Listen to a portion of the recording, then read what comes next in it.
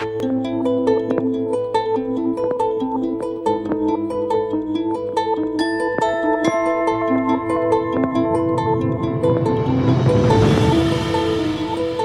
back to Astonishing Legends. I'm Scott Philbrook, and this is Forrest Burgess. Tonight's show is presented as a Thanksgiving treat.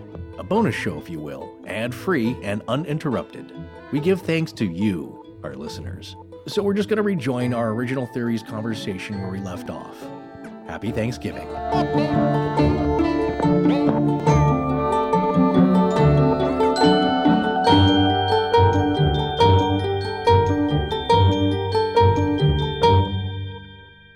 We do know that activity died down. Yes, that we do know. Most of it. That after this incident had happened, most of the activity. Yeah, people have talked about encounters, but they're not as substantial. You can't attribute them to the level of things that were happening in those 13 months, which, by the way, I'd like to talk a little bit about numbers. Yeah, go right ahead. We made an allusion to this earlier, and I think this particular segment drives Cogswell, our skeptic on board, a little bit crazy. But hey, come on. He's coming at it from the perspective of a scientist, which is what he is. So yes, they have a different thought process than the freewheeling folks like us that like to conjecture. Yes. Forrest has a friend who is a numerologist. Well, no. She enthusiast. An enthusiast, yes. As she called herself a dilettante. Yes. Yeah, Skip Harvey's. Yeah, a little shout out to you, Skip. She found it interesting, and there are really interesting aspects to it. But she reads books and goes to websites and different places of information on her own to just kind of brush up on it. But she does not practice. She does not make money off of it. She just kind of does it for fun. But she knows a lot more about it than either of us.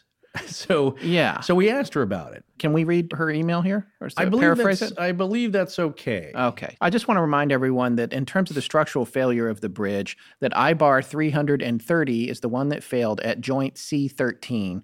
I also want to remind everyone that in the 60-some page report from the Department of Transportation or whoever did the report on the failure of the bridge, the conclusion that states exactly what happened to the bridge is paragraph 13 in the conclusions section. Additionally, the bridge collapsed almost 13 months to the day after the November 15th sighting that George and Linda and Steve and Mary saw of the Mothman in the TNT area when they were all in the 57 Chevy, which some people say is one of the first substantial sightings. There were a couple of sightings earlier, but either way, it was 13 months from the first sighting of the Mothman, give or take a few weeks, to the collapse of the bridge.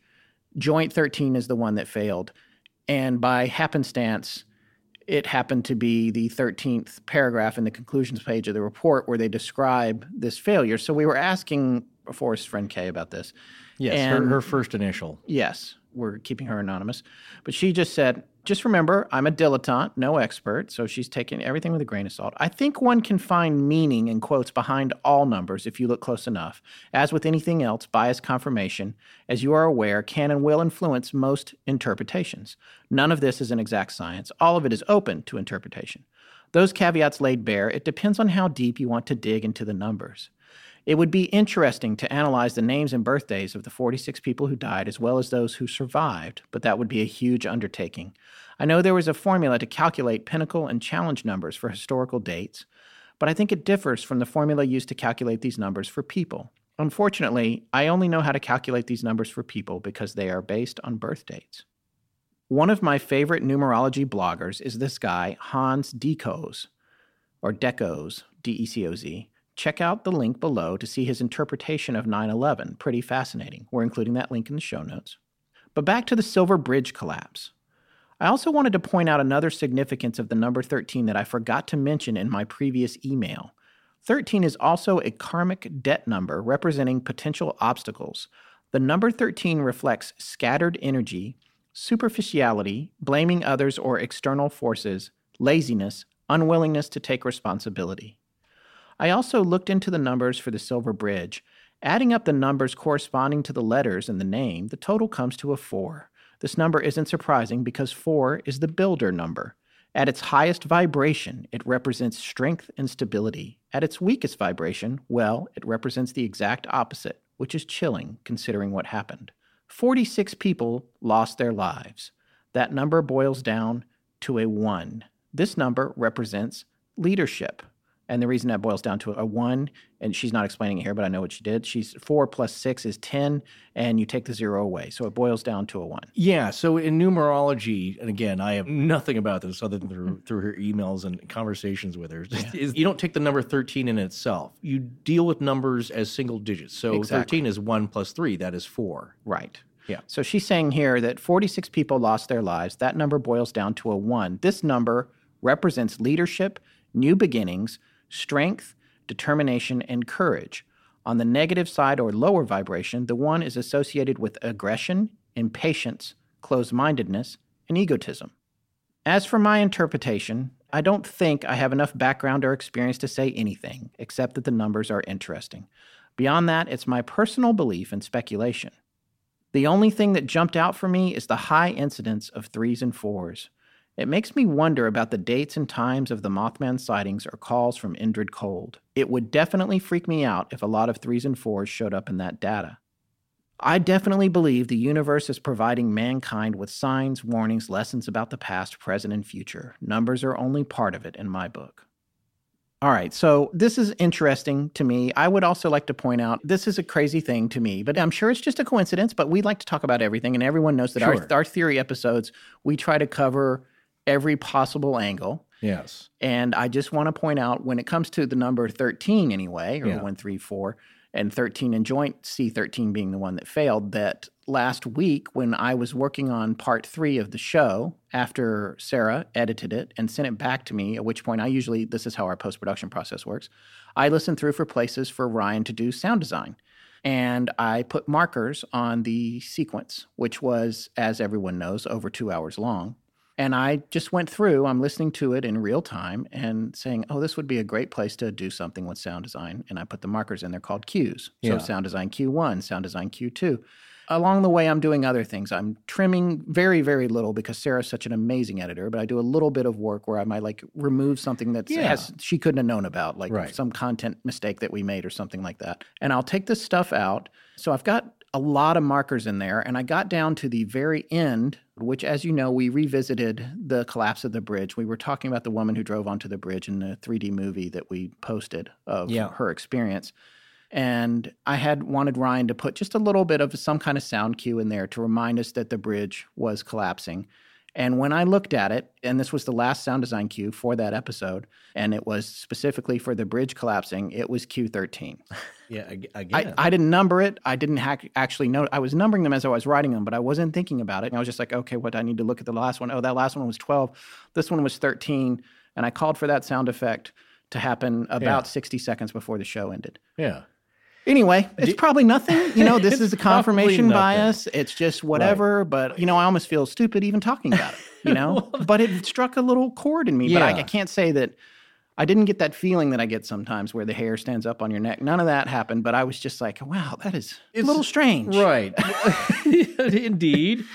But I look at it this way. There was that movie with Jim Carrey called, was it 23? It has to do with people obsessing over the number 23. Yeah. And there's a good line from the movie, but it goes beyond the movie itself. But if you look for the number 23, you'll find it. Yeah. It's like 11:11 on your clock. If you start noticing 9:11 on your clock. If you start noticing it, there's 3:33. There's a mental connection that you start to make. Good luck sleeping, everyone.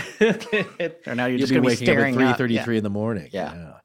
For a while, I was always looking at the clock at 12:34, so it's 1, 2, 3, 4. Oh, yeah. Now you're aware of it, and you notice it more. If you look at the clock and it's 7:23, it doesn't mean anything to you. So unless you start seeing it all the time, you just happen to, maybe a couple of times in a row, oh my God, 7:23, what does that mean? Now you start looking at the clock, and it's always 7:23 in the morning and in the evening. If you look at, that's what they say about 13. There's no 13th floor in a lot of American elevators.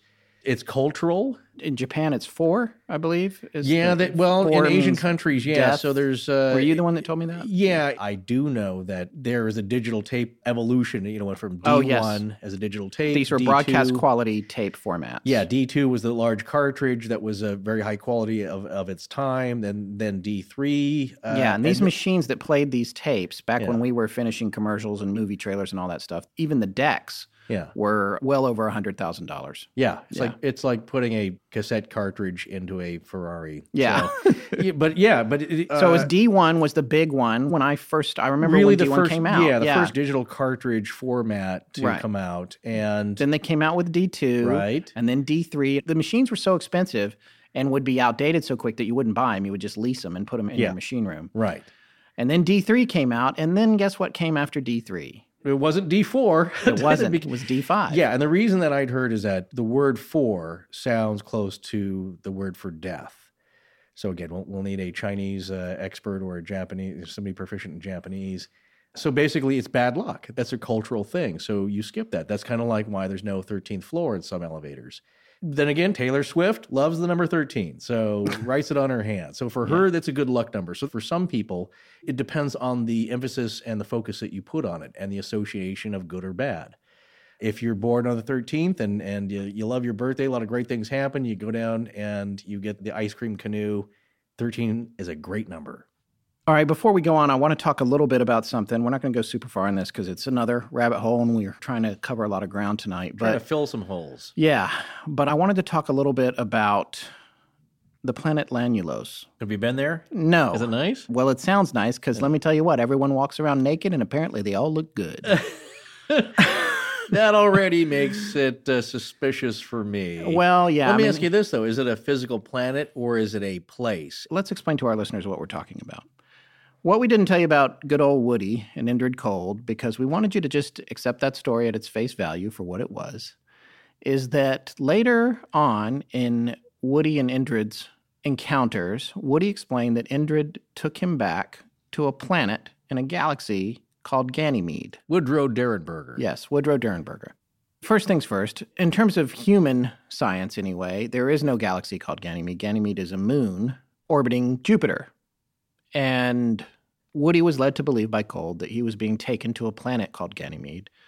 It's kind of the classic thing, the benevolent space brothers, I think as Cog said, or someone said in the Ark. And he had implied, or one of our Ark members had implied, that it was derivative of the worlds that H.G. Wells discussed in The Time Machine. However, wait a second. Are you talking about Lanulos and just the nature of it and how it works and that there's no war and it's also Star Trek, everything. That's all it's the Eloi and the Morlocks. Yeah. So there's some thoughts to that, but Woody had said that he had been there and that they don't fight and they're all naked and all of this. It sounds pretty crazy what Woody was saying. Yeah, well, Indrid had clothes, pretty hip ones too. Well, when he was on Earth, yeah, that would be real bad. Come out, pop out of a lantern naked. Hey, can I borrow pants and get arrested? Yeah. Sorry, it was a little callback. Yeah, but so you can read about this. Woody actually wrote a book about going to Lanulos, which I ordered but haven't read yet. Visitors from Lanulos, My Contact with Indrid Cold. There's a whole book, which like I said. Written by Woody, ghost written, or by someone written else? By Woody, and I am looking forward to reading it over Thanksgiving. And it's my understanding, too, one of the things that he talks about in Keel's book, and when he talks to Keel, is that when he was working on the manuscript, people were repeatedly breaking into his house and stealing huge segments of it, and he had to write them over and over again. That ties in. Actually, a callback to Jose Chung. Yes, the X-Files episode. Yeah, there's a gentleman in there who keeps trying to write a book about his exploits, and well, I'm sure it's connected. Yeah, he gets thwarted. Going back out to something that Forrest says all the time that I really love, taking the 10,000-foot view on this. Well, that's a business thing that I still like it. Okay. I mean, it's a business buzzword. Right. It's bleeding edge. Oh, boy. But I just wanted to say, I think that the whole Lanulos story makes Woody seem pretty crazy. And as being the way that we are on this show, and we like to talk about everything in every possible angle, I'm not saying that in a dismissive way. I'm saying it goes a step too far. And I don't know why, for me, the guy in metallic clothes climbing out of a lantern that has nearly run you off the road is okay, but going to the planet Lanulos crosses some other kind of line. You know why? Because his story about the incident and interaction on the road, it's not cliched. It's not take me to your leader, it's weird enough that it sounds oddly plausible. Right. If you don't buy into that, look, none of this is going to be plausible, okay? And we know that. But if you're willing to bet, It's hard for me when you start naming the planets and you you Well- start talking about the culture and all that, because you got to be real good at. You know who's was real good at that? Yeah. I should say. what, Frank Herbert, Yes, Dune? you knew where I was going. I did not know Absolutely. that. There's just a stab in the No, but sand. like when you read Dune and you read about the cultures that he created and how it all works, Yeah. it's believable. Look, So all if your you best- said that yes. that's what you experienced as a contactee, you went to this thing and it was like, I buy that. Yeah, but I'll tell you why, though. It's that extra step, but it kind of doesn't make sense. Like, you've got this interesting encounter where he gives details that are not too crazy. Aside from everyone being naked.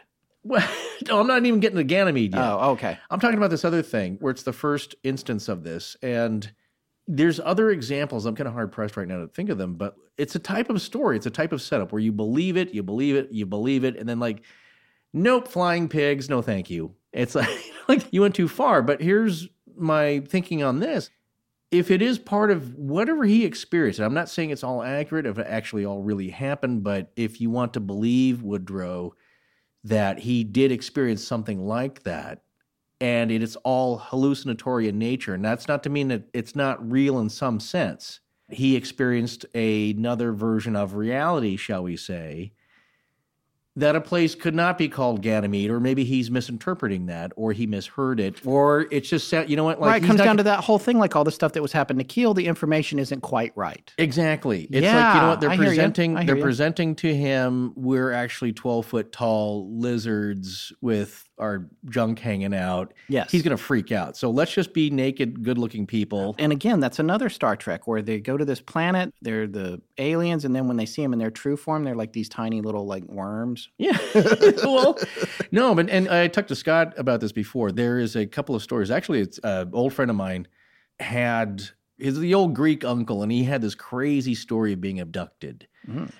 And the reason I'm pointing that out is and I didn't look this up. I was planning on it, and I thought it was not really that connected. But up near the kind of general tri or quad state area from where I'm from, in Washington State, there was a story that made the paper. And I'll just relate quickly here without all the facts, because I love doing that. Did you just pin down your region? No, just Washington State. Is It's one of them. That's in the general area. And it's not from the area that I'm at. It was Western Washington. So, excuse me. But I did go to school in Western Washington. So, Oh. but at the time, it was in the paper, and I saved it somewhere. But it was a crazy story. This woman's, she's probably in her 30s or 40s. Her father, who's in his 70s, probably close to 80, goes out hunting, and as you know, old guys are wont to do, and he's taking his pickup. So what they would do is drive down the road.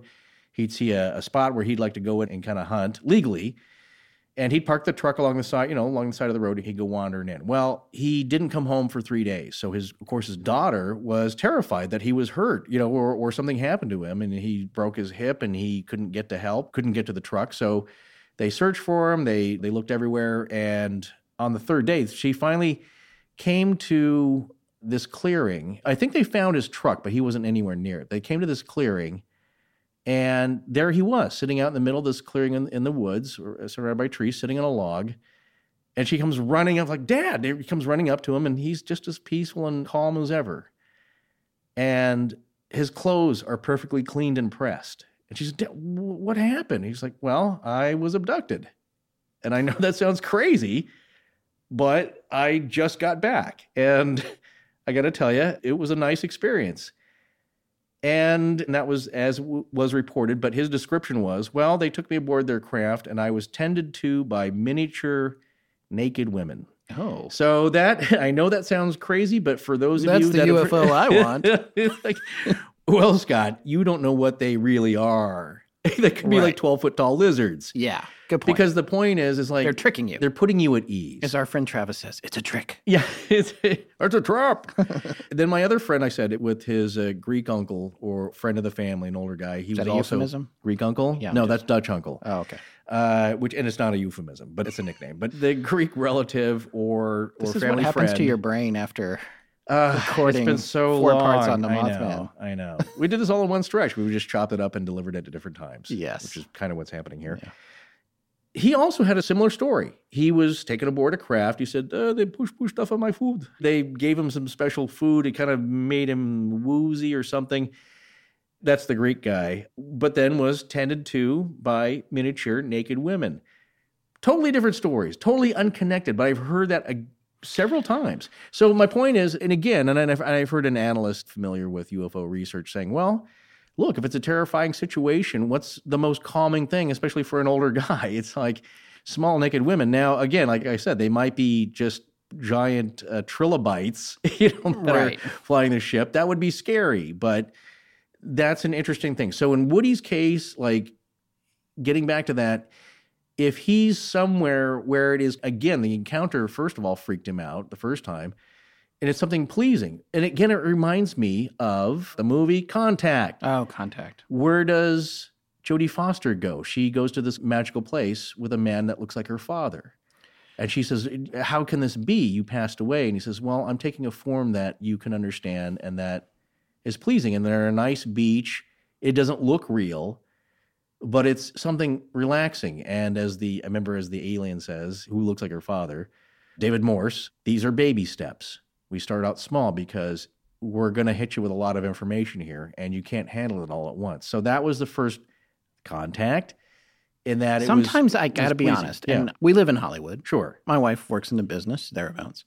She's not in film. She's a television comedy writer, but we have friends that work in the movies. And I do sometimes wonder if information's being disseminated to us to prepare us for a future, because that... Oh, no, dude, that's another huge idea is that we're being prepared, we're getting ready, we're getting used to the idea of something coming. And I don't know if it's coordinated logically, but there's a movie coming out, it's coming out very soon, Arrival. And that's all about the first contact with aliens and trying to understand them and not freaking out and starting a war. So getting back to Woodrow. Okay, so that's disappointing. You buy into his first part of his story, and then it's a naked planet of hotties, men and women, and everything's groovy.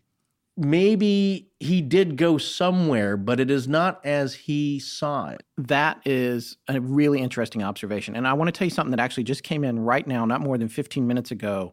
Hot off the wire. Hot off the river from the Astonishing Research Corps, which we manage through an app called River. One of our newest members, Maria Stasio, sent a fascinating article from New Scientist. This was published on November 2nd of this year, November 2nd, 2016, just 8 days ago. The headline of this article is, "You are hallucinating right now to make sense of the world." The subheadline, "Understanding what is happening in the brain during hallucinations reveals how we're having them all the time and how they shape our perception of reality." I told you in the last episode, all of our reality is a sham. Yeah, well, so to speak. You did say that, and this is an interesting article. I took a look at it. There's a lot here that talks about how it comes back to what you said about your eyes being chunks of brain on a stem and that your brain is doing the work. They're just gathering the light and that sort of thing. We come back around to this theme of what do you need to see? Yeah. Maria, thanks for sending that in. We really appreciate it. It's really fascinating because the other part of the Lanulo story, which at face value, for me, I got to admit, it's a stretch when I listen to it. I don't know why Indrid Cold is not a stretch, and going to Lanulos is. Well, yeah, it's the name of the planet. It sounds kind of silly. It sounds 50s sci-fi. If you've ever tried to write anything, Lemuria, an underground civilization of creepy peoples. Again, that's more Time Machine. That's the first thing that comes up whenever you try to write anything. I'm married to a writer, and yes, I have dabbled, but I haven't finished anything. I don't want to call myself a writer. I'm not a writer, but when you are writing fiction, and especially if you're writing anything spectacular, and even if you're not, just normal drama or whatever, coming up with names, it's the hardest part, and you can instantly tell when you've come up with a stupid name for something, or a person or a place, and you're trying to be all different, and you're like, oh, Lanulos, where the people are naked, and it reminds me of, I can't remember what there was a movie. There was an old movie with Walter. Like a lotion, I must say. There was an old movie with Walter Matthau. Wasn't a huge movie. Yeah.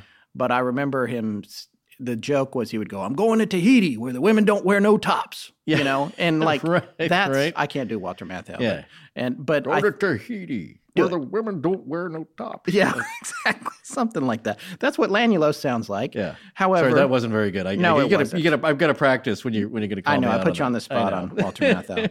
But the point is that the Lanulos story has a little extra traction, and I want to tell you why. Yeah. There was a young man who was in college in Maryland in February of 1968 who encountered a being very similar to Indrid Cold named Vadik. Yeah, right. We made reference to Vadik in some of our earlier episodes. Right. Vadik came and took this young man, whose name was Tom, on a trip, drove him Yeah. out 30 minutes from wherever he was working as a waiter, I believe, Yeah. to an egg-shaped craft that he sat in and watched a TV while it traveled for, I don't know, several hours or something. This is all in the Mothman Had prophecies. the back of the headrest entertainment Yeah, center. exactly. Yeah, okay. Yeah. And when he got out of it, he was at this planet where everyone who was walking around was naked. Yeah. And Vadik apparently made a real big point of telling Tom over and over that this was the planet Lanulos. Don't stare. Eyes up here. Don't Eyes stare. up here. But here's my point. Right. Tom and Woody Derenberger, who both had been to Lanulos, never met, never talked, and Woody's story had not been made public about Lanulos. That is the part I love about that. Yeah. Right. So what's happening here is both these guys, if they were hallucinating or whatever they were believing, whatever, somehow believed that they went to this place called Lanulos where everyone was naked and there was no war. Yeah. So for me, that shifts the whole perspective on Woody's story. Again, because the thing with Woody is everything that happened to him happened to more than just him. Yeah. Other people encountered Indrid Cold. Other people saw him talking on the side of the road to a man next to his car. Other people went to Lanulos. Right. And the thing about Tom was he had been telling his roommates about it, apparently. They all kind of made fun of him, but they were also his friends in a loving way. Yeah. And then a few months later, what had happened was Woody had gone on TV because he had gotten famous. Right. He goes on TV. He starts talking about Lanulos on TV, and they're like, Tom, you got to come in here. You got to come in here. He's talking about Lanulos. I'm sure Tom from the other room was like, was everybody naked? You know? And so here we go. Yeah. It's like, what is that? I love what you just said, taking us into this segment right now. Yeah. It makes more sense almost than this being a real thing. Like, we're going to take you to Ganymede. And it's like, but that's a moon. No, don't worry about that. Right. It's also a galaxy. galaxy. There could be two. It's a galaxy. It so doesn't have to be one moon. There can be several of them. Yeah. Which begs the question, when both these guys are going to these places, what's really happening to them? Possibly even dark. And what is happening to them? Right. And is it being perpetuated by the same beings, the same people, the same forces? Yeah. Is it like, hey, this guy, Woody, play cartridge number 2, which is the Lanulos interaction. Right. It's like some guy in a DJ booth. He's got, like, I keep coming back to DJs. And he's got a cigarette and it's stuck to his lip. It's not even, it's just hanging down, smoke's coming out, and he's just grabbing cartridges. Or this old-timey, what they used to use, carts. They called them carts. Yeah, you're right. And he's plugging in the Lanulos cart or the Tiny Naked Women cart or the whatever. And they're sending people all over the place. God only knows what's actually happening to them while this is going on. Yes, and unfortunately, you like, give that guy number 27 the anal probe one. Like, oh, no. I do not want that cart. One? I do not want that cart. They're not connected, but again, if you kind of separate out the fact that neither of these guys actually went to a place called Lanulos, but they came up with a story independently, and maybe they even believed it. They believe they went there. So what is that psychic connection between these two disparate people that have never met? Yeah. If you can prove that have never come into contact, they didn't share the story. I think their two pods in the Matrix are right next to each other. That could be. They're running the same. Again, one's borrowing the other program. Yeah. Really, to back this all out, it calls into question the nature of our reality on the very base level here. It's like, are these even other beings? Are these experiences real? Is this a glitch in the Matrix? Great subreddit, by the way. Yeah. Glitch in the Matrix. Right. Yeah. But is it duplicatable, or is this actually done by an outside force that is enacting some kind of experiment or observation on us, and some of us get the same treatment? Or, like I said, as long as we're not getting the treatment the cows are getting, I'm okay. I don't want to be cored out. Yeah, the rules, people, the rules. Yeah. And our own Mr. Cogswell and his excellent observation. I don't know how much we'll talk about that in a few minutes here, but we can only go by what people have reported. And if you are an experiencer yourself, and I only met a couple, and I got to tell you, they're not the town wino sleeping under the bridge. These are very That's the guy you do the podcast with. Boy, I wish if that were the case. I wish you'd seen something. We could have some good stories, but these are people in very serious jobs with families, totally upright citizens, and yet they've had this very unexplainable experience that I'm telling you, you don't have to believe me, but it happened to me. Yeah. And What do you do with that? All right, let's Yeah. come back down to Earth for a Okay. minute. Let's talk about more earthly, simple explanations for Yes. the people that already unsubscribed to us 3 episodes ago. Or maybe probably in the last half hour they just turned it off and they listened to the last podcast on the left or something. Yeah. We can't continue without talking about mass hysteria. And Well, the idea of again, that even came up with our own river folks Yeah. and the Ark with a suggestion that if you're looking for a symptomatic psychological effect or even sociological effect, that seems to have some kind of correlation there. Yeah. There's a lot of different stories about mass hysteria and how Right. it's come about. And it's something that you've mentioned over the years. Yeah, Well, I can't say years. We've been doing well, this 2 years. MK I can't believe Ultra. I just said that. Yeah, I MK know, Ultra. yeah. We say MK. If you're taking a drink every time we say MK Ultra. You've only you had get about drunk. 4 shots. Yeah. You should take a drink when I say again. Yeah. Again. And again. And again. So, or folks. We actually. I like saying Marty. folks. I'm okay with Marty. folks. Marty's. He's had many a drunken evening just shooting fireball whiskey by how many times we say folks. Yeah. There are certain tropes, I guess, or bellwethers, or whatever you want to call them, bullet points in this genre that keep coming up to explain these weird things when it's a group of people. Yeah. Obviously, when somebody's experiencing hysteria, and it's like, I saw these orbs come down and they captured me and I saw naked people and it was kind of nice. When it's one person, that's, of course, not mass hysteria, but he might be, it might be a form of delusion, individual psychosis. But when it's a bunch of people, you need some other explanation. It's like when there's over 100 recorded instances of sightings of the Mothman, or a group of people see a UFO come down and suck water out of a water tower. Whatever it is, a giant 25-foot wingspan bird and seen by a whole airplane of people, you need some other explanation, like we're not all similarly crazy. Yeah.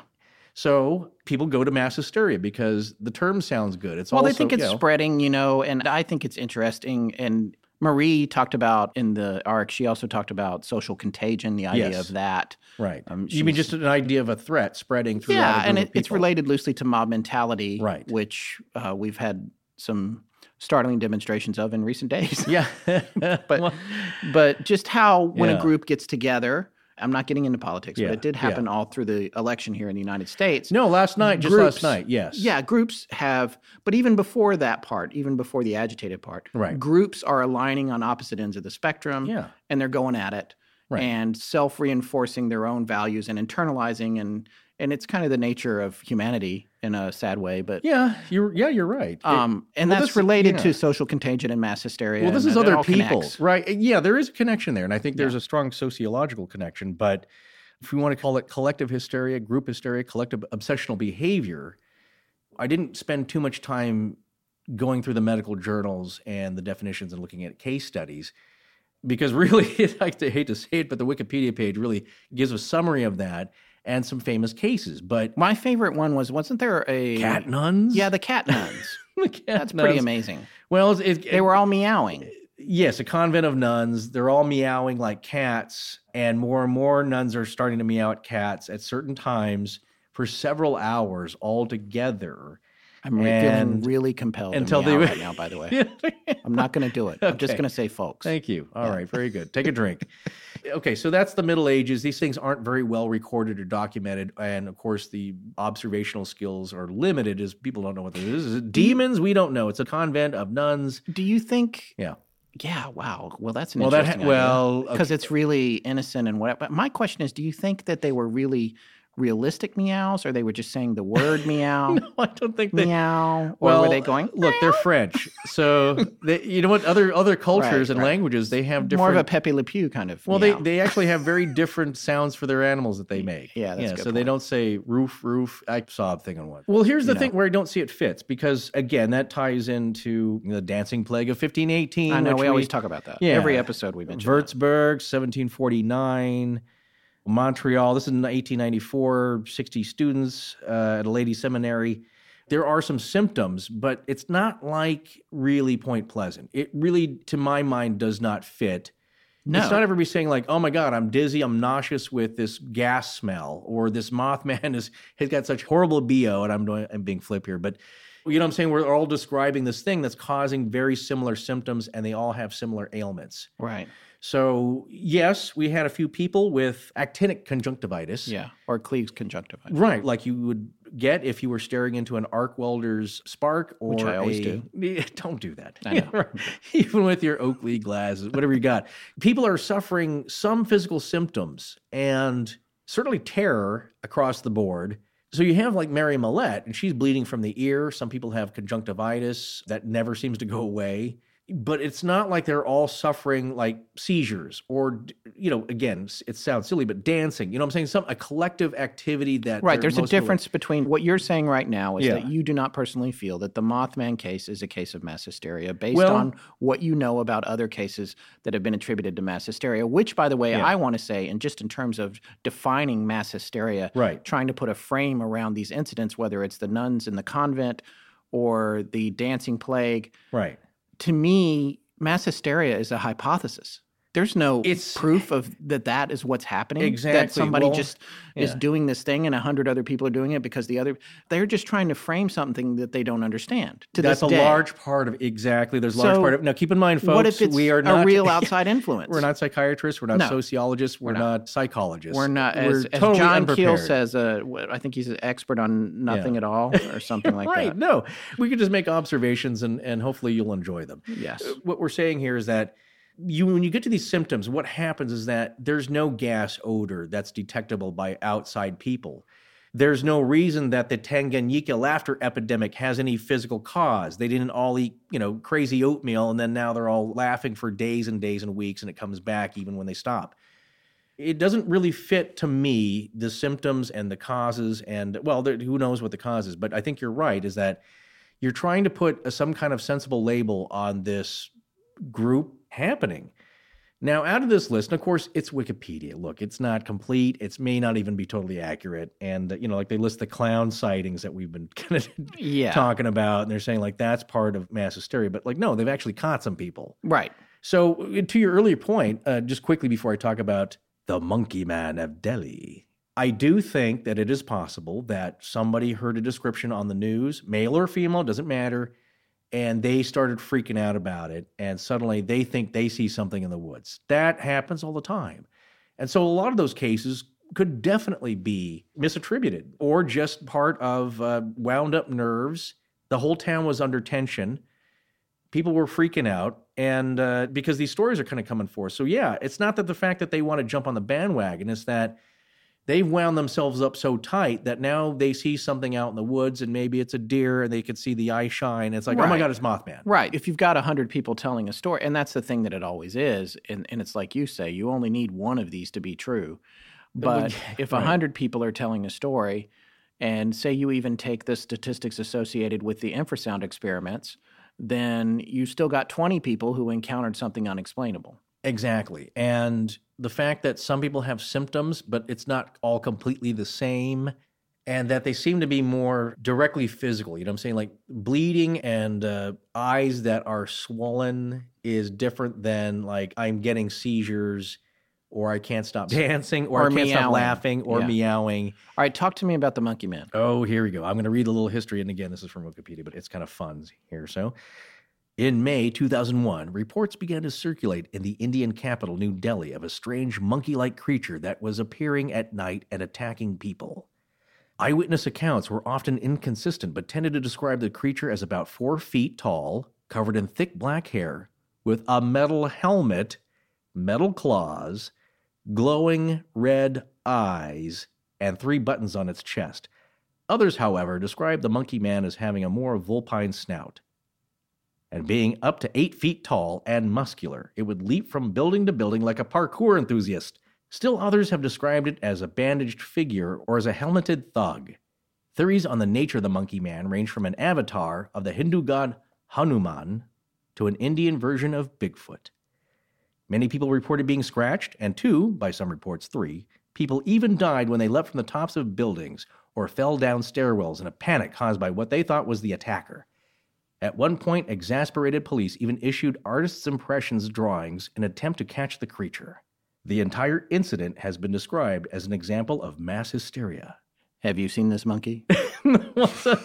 Not wearing He's a wearing helmet. a shiny helmet, and he has 3 buttons. And he's got claws. He's got metal claws. It's a little spring-heeled Jack. Yeah. And some people would say spring-heeled Jack. That's also on the list as kind of an epidemic of seeing something strange. And I think there were some scratch marks around the necks of some ladies and ripped bodices. Right, there's physical. But this is closer to a creature, you know what I'm saying? Rather than like it's gas or nobody knows what they smelled. Suddenly people just start going. It's like the cat nuns. There's no odor or anything strange, and it's not ergot poisoning. They don't know, but it doesn't fit the same kind of things. This is probably one of the closer examples here. But again, people aren't being attacked so much. It's slightly different, and I think the whole nature of it just does not fit to me. Okay, so there's only a couple of more things we wanted to talk about before we wrapped up. Here's something that a lot of people don't talk about when it comes to the story of the Mothman, and that is how the story was documented and crafted. And what I love about the way we do our show, a lot of times we know a little bit. We know a little bit of the background, or we've heard the story. We do have a story folder that's got, at this point, well over 1,000 ideas in it. It's bottomless. Yeah, and it's great to have that, but it's so funny. A lot of times we don't even go to it. We're just like, hey, let's do the blah, blah, blah. Or someone emails and I'm like, oh, that sounds cool. A lot of it is serendipitous. Things come up. People will mention something. And not that we favor one or the other or your idea that you've sent us goes unnoticed. It may not fit in the lineup for that moment. Yeah, and But we do keep track of it. Earlier, like I said, like the Big Bird of Texas there. Yeah. We hold on to those. And then when it's something similar, hopefully we can mention it. But please don't feel bad if we can't get to it, or it'll be more fitting somewhere else down the line. But that's right. It's funny you mentioned that, how things come up, and it's just like Polybius was like, we just heard that in the news or some connection, and you said like, that's it. That's it. That's going to be the next one. Exactly. Yeah. It's an instinct thing. And the Mothman, however, has been a long time coming because we've been joking about it more or less since we started, and we wanted to do it for Halloween this year. And at this time of year, we also like to get on the creepier side. Don't worry, folks who love our more historical, non-creepy stuff. We're going to be getting back to that in 2017. We'll be soon boring you, yes. Yes. Okay. But we'd like to do the spooky stories too. And the way that we do our research for this show, it's a blessing and a curse. That expression is a cliche, but I do think about it because, my wife used to work at Saturday Night Live, and I used to be so amazed at how it was essentially Monday or Sunday. Yeah. And they had to figure out what they were going to do the next Saturday. They got one day off. They would take Sunday off. Sunday. And it's like a half day, right? Because they were up all really late. Yeah, generally, if you go to the after party and the after party, you're out till 5 or 6 in the morning on Saturday night. And then Sunday, you sleep all day long and recover. And then Monday, they have to go back in and start pitching and they meet the host usually on Monday night. Uh-huh. So it just goes and goes and goes. But anyway, I learned something from that because I didn't work on the show. I was an observer for a long time. But what I learned was that you can put something together pretty quickly. The problem is our show involves intense research. And this is why the ARC is so great. I really want to give a shout out to the Astonishing Research Corps. And I'm hesitant to mention names because I'm so afraid I'll leave somebody out. But everybody in there has just been amazing, especially in these past couple of weeks with this Mothman series. And they're chomping at the bit for the next thing. And here's exactly what I'm talking about. We're not sure what we're doing next. Well, don't say that. No, but we have a lot of ideas, but they're ready to start digging in on something. And no, that's true. And next year we'll probably start getting out in front of things because we have so many people in the Research Corps now that we should be able to get ahead of things a little bit. But the point is that we try to get the show together pretty quickly, and so our research winds up being immersion research. It's kind of like when you're trying to learn a new language, and the best thing to do is just go try to survive in that country for a month. But the difference for us is we only have 3 or 4 days. Right. In a weird parallel dimension. Right. To that end, the reason I'm pontificating about all this is because you get, again, that 10,000-foot view. What happens is you're inhaling all this information. You've read all these books. You've read all these web pages, and now we have all these researchers helping us, and you're taking it all in. And after you spew out all the things you have to share with the people, you get all that stuff out, and then you step back for a minute, and you see the bigger picture. Yeah. And you also see, if you're doing this show like we are, or if you're one of those people that just found us and binge listened, God help you, to 52 episodes in a row, there's an evolution not only of the show, but there's an evolution of perspective. And one of the things that I noticed about this particular episode in the Mothman and the way that it worked was that I had a perspective, partially because I am married to a writer, of seeing how this works for the writers. And there are writers involved in this series, and that's John Keel, God rest his soul, who passed away. Yeah, right.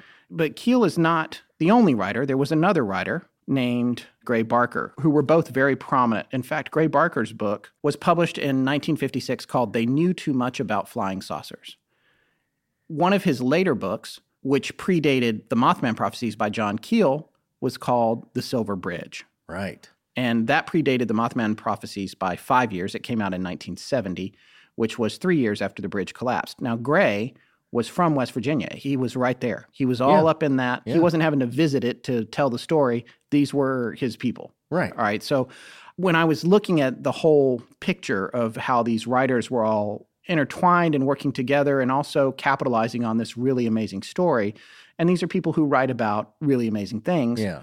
What I saw was something that I've seen before, which is how a group of people in the same creative discipline interact. I know that vibe. I know what that feels like. Okay. And it's interesting. There's competitiveness. In some cases, people are friends. Some cases, people are enemies. These two guys were going after the same prize. And in fact, Barker kind of beat Keel to the punch with his book, but Keel's book turned out to be the big, big hit. Well, there's reasons behind that, I believe, in the nature of the books themselves. There are. And you're going to get to this, I get a feeling. Yeah. Right. And this is the other thing that's interesting, too. Yeah, that we do need to talk about that, the creative angle of those two authors' works. These two guys collaborated. They worked together for a little while. Yeah. So, and that's what's interesting about it, because when Keel was having to travel to the area to learn about it, and he got connected with Mary Heyer, who was the journalist. Right. And they started working together. And so he was connected to a local, and he's a really great investigative journalist. Yes. And he also specialized in this type of stuff.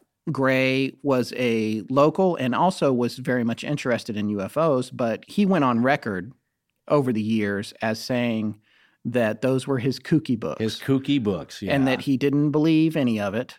And for him, it was all kind of a game. Now, the difference in... It was a way to make money. It was a way to make money. And the difference between their two angles is like night and day. Yes. I believe that Keel took it very seriously. Yes. And wanted to be taken seriously. And I think that Barker thought it was all a joke. But if you read any of Barker's books, and I have to confess, I haven't read one from start to finish, but I have read considerable excerpts from them. Right. His writing style is radically different from John Keel's. Yeah. It is more of a flowery story that... Lots of exposition. That seemingly completely unrelated. I'm not going to sit here and compare... I mean, I guess I am. I'm about to say I'm not going to do the thing I'm about to do, but I was going to say I'm not going to compare Gray Barker to Cormac McCarthy, because I'm not seeing them on the same plane in any stretch. But what I am saying is that I see similarities, because when I read Cormac McCarthy, The Road or something like that, I'm reading prose that doesn't have to follow any rules. Uh-huh. The sentences are incomplete, whatever. All the rules they teach you when you take a class about writing, Cormac McCarthy doesn't follow any of them because they're operating on a different plane creatively. It's just all over the place, but the end result is amazing and entertaining. And Barker's work is amazing and entertaining. Yeah. But what's happening is he's throwing away all the stuff that we deem so significant about Keel's book. He will tell you the UFO part or the Men in Black part of the story is an aside to the fact of what somebody was wearing or how it was a really hot, weird day or the eggs had gone bad. Would you say it's the difference between spinning an old yarn and giving you kind of a detailed journalistic approach report? Yeah, I would say it's very different. And Barker took pride in his work. Sure. But he enjoyed the color that went in around the stories and probably exaggerating that color. And I think there's probably no question that Keel maybe made some exaggerations here and there too. But I think that Keel believed in the message that he was sending. I don't think he was necessarily just trying to sell books. However, as a writer, you're trying to sell books. You got to make a living. Sure. You got to do whatever you can. No, that is not different for either of them. But let me ask you this, because I know in the case of John Keel that he experienced something strange that shook him to the core. But I don't believe Gray Barker ever did. Barker did not. From what I can tell, and I'm not casting aspersions on his character, these guys have all since passed away. Barker appropriated something that a publisher that he worked with and wound up being friends with. Right, and collaborating with happened. Yeah. And here's the interesting thing, because Keel and Barker if you're a reader of Stephen King, I'm a fan of Stephen King as a person and a writer. I don't love all his books just because I don't buy into those kinds of books a lot, although I did enjoy the Tommyknockers and I enjoyed some of them and Eyes of the Dragon. But one of my favorite books that anyone has ever written was the one that Stephen King wrote called On Writing. If you ever want to write, it is just truly an amazing book. It's right up there with Bird by Bird. It really tells you about the process. Yeah. And he talks a lot about the struggle when you're starting out and just sending things out and trying to get them published. And just, it's really amazing. Yeah. And one of the things that does is it paints this picture where you start to understand how Gray, Barker, and John Keel were competitors, because when you pull out and look at what they were both doing at the same time, what you see is that Gray is submitting stories to Fate magazine. Right. At the same time, John Keel is submitting those stories to True magazine. Yeah. And I'm sure that Keel is sending stuff to Fate and Barker's sending stuff to True. They are essentially literally going after the same nut. So there's a lot going on there. When Keel comes to town, there has to be a part of him that's thinking, this guy's an interloper. He's muscling in on my territory. He's coming in on my territory here. I have this story that made world headlines when it happened. And now Mr. Big Shot's coming in from New York. So I haven't read that any of this took place. Yeah. I'm just channeling what I think a possible scenario. Right. No, there's a little bit of correspondence, at least from Keel to Barker. Yes. There is a note, right? I don't know if you were going to get to this in a little bit. No. Go ahead. Saying that you got to watch out, Gray, because you don't know what you're dealing with here. Exactly. These people play for keeps, I believe is actually part of the quote. And that was my point earlier. If you didn't experience any of this, you can go on writing your kooky books and thinking like, well, you know what, this is all good fun and people might believe it. He was also a prankster and a hoaxer. Yeah, and that's the next thing I wanted to get to. Barker was, not Keel. Yes. But I believe John's note to him was like, hey, dude, in so many words, I know you're having fun with this, but you don't realize there's a serious aspect to this, because John Keel experienced that serious aspect of it. Well, why don't we talk about that for a second? You had told me that you were listening to Jim's show. Do you remember which show it was? Jim Harold. Jim Harold is Jim's the man. He's kind of the reigning king of the paranormal podcast. He's been doing it a very long time, and he was one of the guys that inspired us to get into it. Since 2005. Yeah. Jim has interviewed everybody, pretty much all the big names in the genre. And one of them is Brad Steiger. And Brad Steiger was a friend and contemporary of John Keel. And there's a little story that he tells. What episode is this from? This is from from Jim Harold's Paranormal Podcast. It's from October 26th, 2010. So it's been archived. So the way Jim operates his revenue stream is that you'll have to sign up for his Plus Club, which if you love this stuff. To get to the older shows. Yeah, it's $5 a month. It's definitely worth it. Is a member. Or more. Yeah, I think it's about $9 or $10 a month. My favorite show of his is the Campfire Show with the... real people calling in with their ghost stories. And some of the best ghost stories I've ever heard have been on that show. Yeah, chilling stuff, but it kind of gives you paints a bigger picture of what's going on out there. Right. But this one is, Brad Steiger was promoting his book, Real Monsters, Gruesome Critters, and Beasts from the Dark Side. And so Jim was interviewing him on his show. And I found this interesting because I remember this vaguely. Like, I remember Brad talking about John Keel at a very disturbing encounter that John had in his own apartment in New York. And so Brad had gone out to meet with John because I think he was working on a book about Valentino, the old silent film star. And he was, very cool. I just mentioned this when I was talking to Scott here, that Brad went out there to talk to Ivan T. Sanderson and John Keel, and it's Brad Steiger, who's so prolific and such a big name in this field himself. I don't know, he's got like 80 books or something crazy. Yeah. Different publications and books.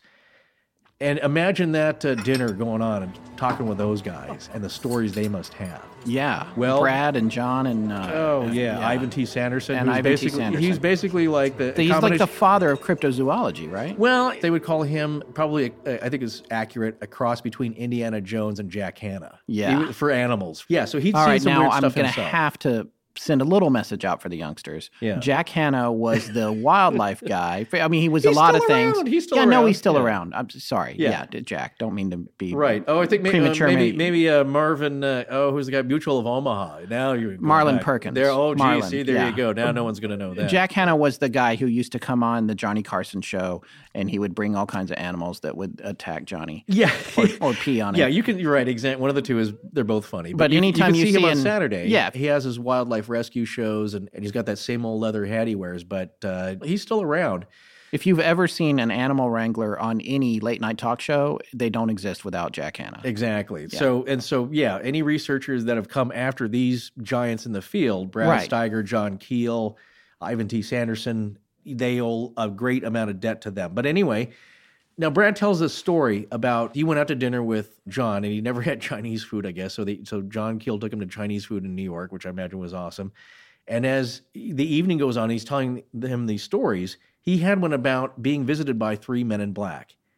And a little background here is that Brad at the time was, was a man in his 30s, very fit, was into weightlifting. He's a big dude. And he was like, you let these guys, let them show up and try and scare me. Yeah. Nobody's going to scare me. I can handle myself. And he was shaking in his boots after this. After this evening of stories. Not just this story, but a bunch of them. A bunch of other ones. He was convinced. And one little preface here is that John Keel told Brad this story, and Brad wasn't sure if John wanted this out because it's a little odd, but he said, well, he's passed away, so I'm going to tell it, and hopefully he's okay with it, wherever he is now. So what had happened is that John Keel told Brad the story that one evening, 3 men just appeared in his apartment. And I don't think he didn't describe them as seeing them materialize. They were just in his apartment. The door was locked. Somehow they're in there. And it's same old story, 3 men, as even Gray Barker's book describes, the number 3 showing up and saying, you got to quit what you're doing. Stop going down this path of investigation. At the time, weren't they specifically referring to the Mothman? Yes, this is around that. This is around that same time. Yeah. So that's what they're referring to. Because Keel was going back and forth from where he lived in Manhattan to Point Pleasant. Just so you know. Right. He was traveling a lot. He'd stay at the hotel there, and then, the Blue Fountain. That's right. He'd be doing his interviews. I think was a little homage to the Fountain Bleu, which is a the Blue 5-star hotel.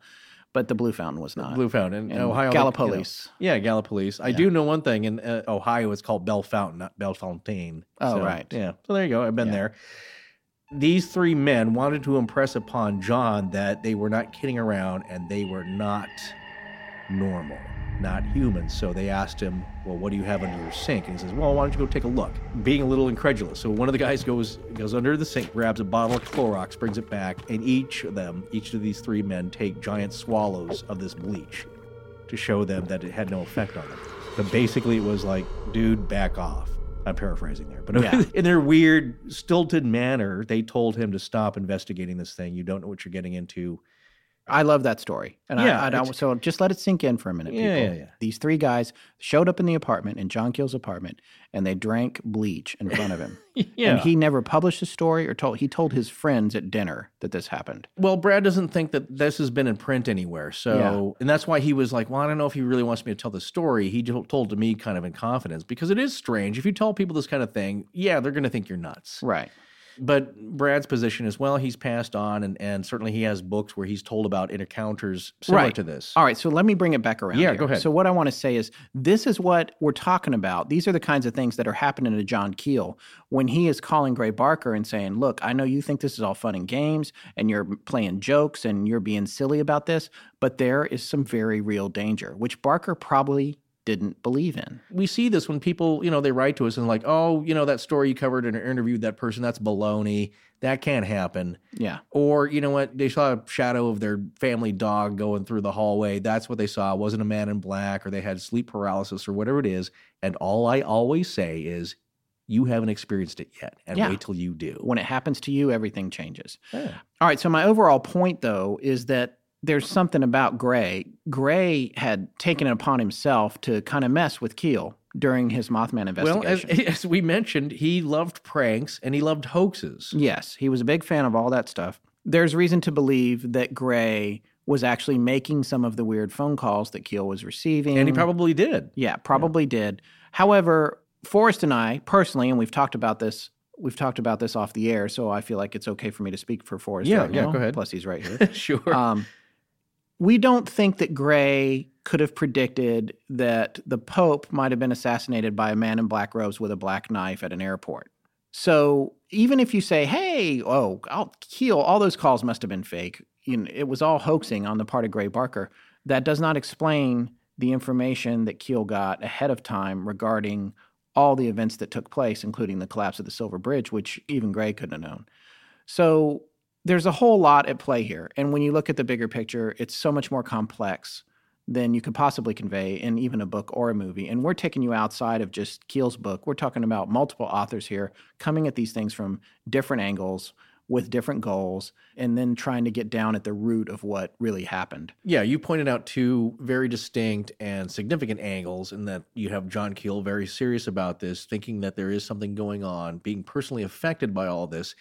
And then you have Gray Barker, he's documenting it, and in a way that's important, and he's writing it up in a book, but his attitude about it is like, oh, this is just a bunch of hokum. Yeah. You know? And it pays okay, pays the bills, and I'll do it, but it's tongue-in-cheek. He's giving you a wink underneath. Yeah. So, yeah. And that's the thing. We talk about hoaxers and stuff and people doing it for a laugh, but like at some point it's kind of cruel. Yeah. Especially when it's directed at somebody personally and you're trying to mislead them or make them look like a fool. That's the thing about practical jokes. It's fun if the person themselves... I still have regret about some practical jokes.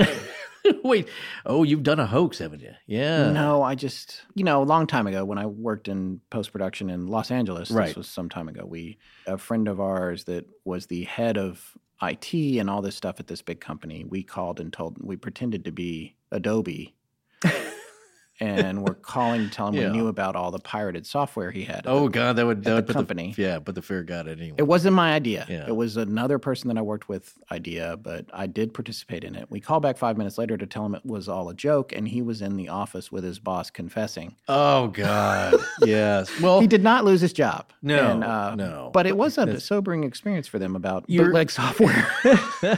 Well, that's a different thing. In this realm, my attitude about people who do that, it's like, I think there's really something that's worth investigating. Look, I can't personally tell you if all this stuff is real or part of it, and I certainly haven't yet experienced it myself, and maybe that's a good thing, but I'm for the position of getting down to the truth of what is really happening here. And with that, you need verifiable facts and interviews, and you need real good data.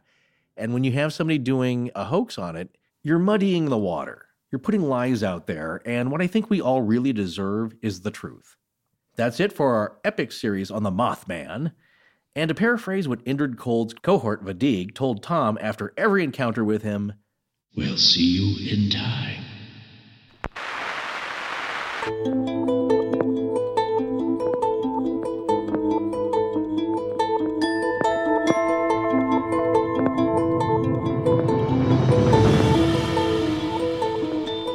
That's going to wrap it up for tonight. Thank you so much for joining us. We'll be back on November 30th with a new show. If you're in the States, enjoy your Thanksgiving. Our show is edited by Sarah Voorhees, and the theme is by Judson Crane. Sound design is by Ryan McCullough. Special thanks to the ARC and its lead researcher, Tess Feifel. But most importantly, we want to thank our listeners. You can find us online at astonishinglegends.com, as well as Facebook, Patreon, Twitter, Tumblr, Google+, and Instagram. Copyright Scott Philbrook and Forrest Burgess. Good night.